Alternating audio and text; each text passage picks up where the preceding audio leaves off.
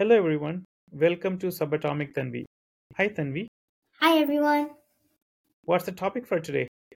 So today we're going to be learning about the Heisenberg's uncertainty principle. The Heisenberg's what now?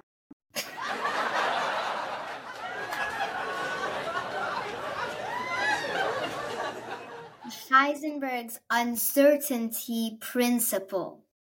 The Heisenberg's uncertainty principle. Yes. So what is it? So the Heisenberg's uncertainty principle states that you cannot accurately measure the position and momentum of a subatomic particle at the same time.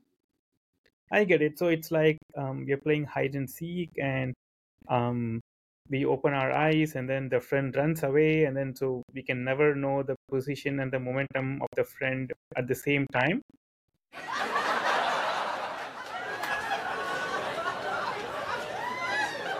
Well, not quite like that. Let me give you a better example.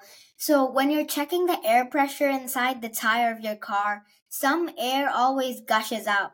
And now that that air has moved away somewhere, the measure of the air pressure inside of the tire is not the same anymore, so it's uncertain.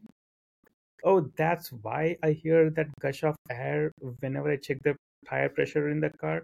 So I never get to see the actual air pressure.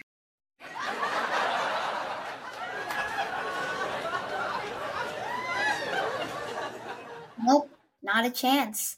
But things work very differently at the subatomic level. So tell me, how do you see?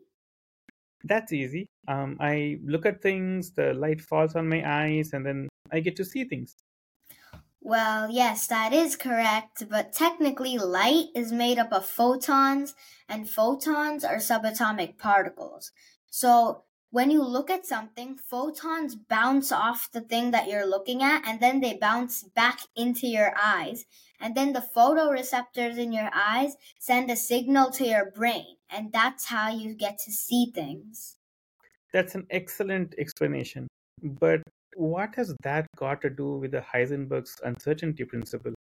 So, the whole idea of the Heisenberg's uncertainty principle is that if any subatomic particle, for example, an electron, collides with something, it changes the electron's path a little bit. And do you know what Heisenberg did? So, he took a moving electron and gamma rays. So, he beamed gamma rays onto that moving electron, which changed the electron's path a little bit, and that's why Heisenberg was never able to accurately measure the position and momentum of the electron at the same time. Well, that's fascinating. It's also a little strange and counterintuitive, if you may.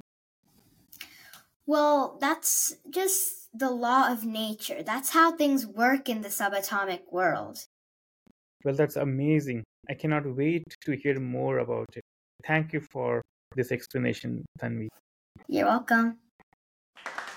Yeah.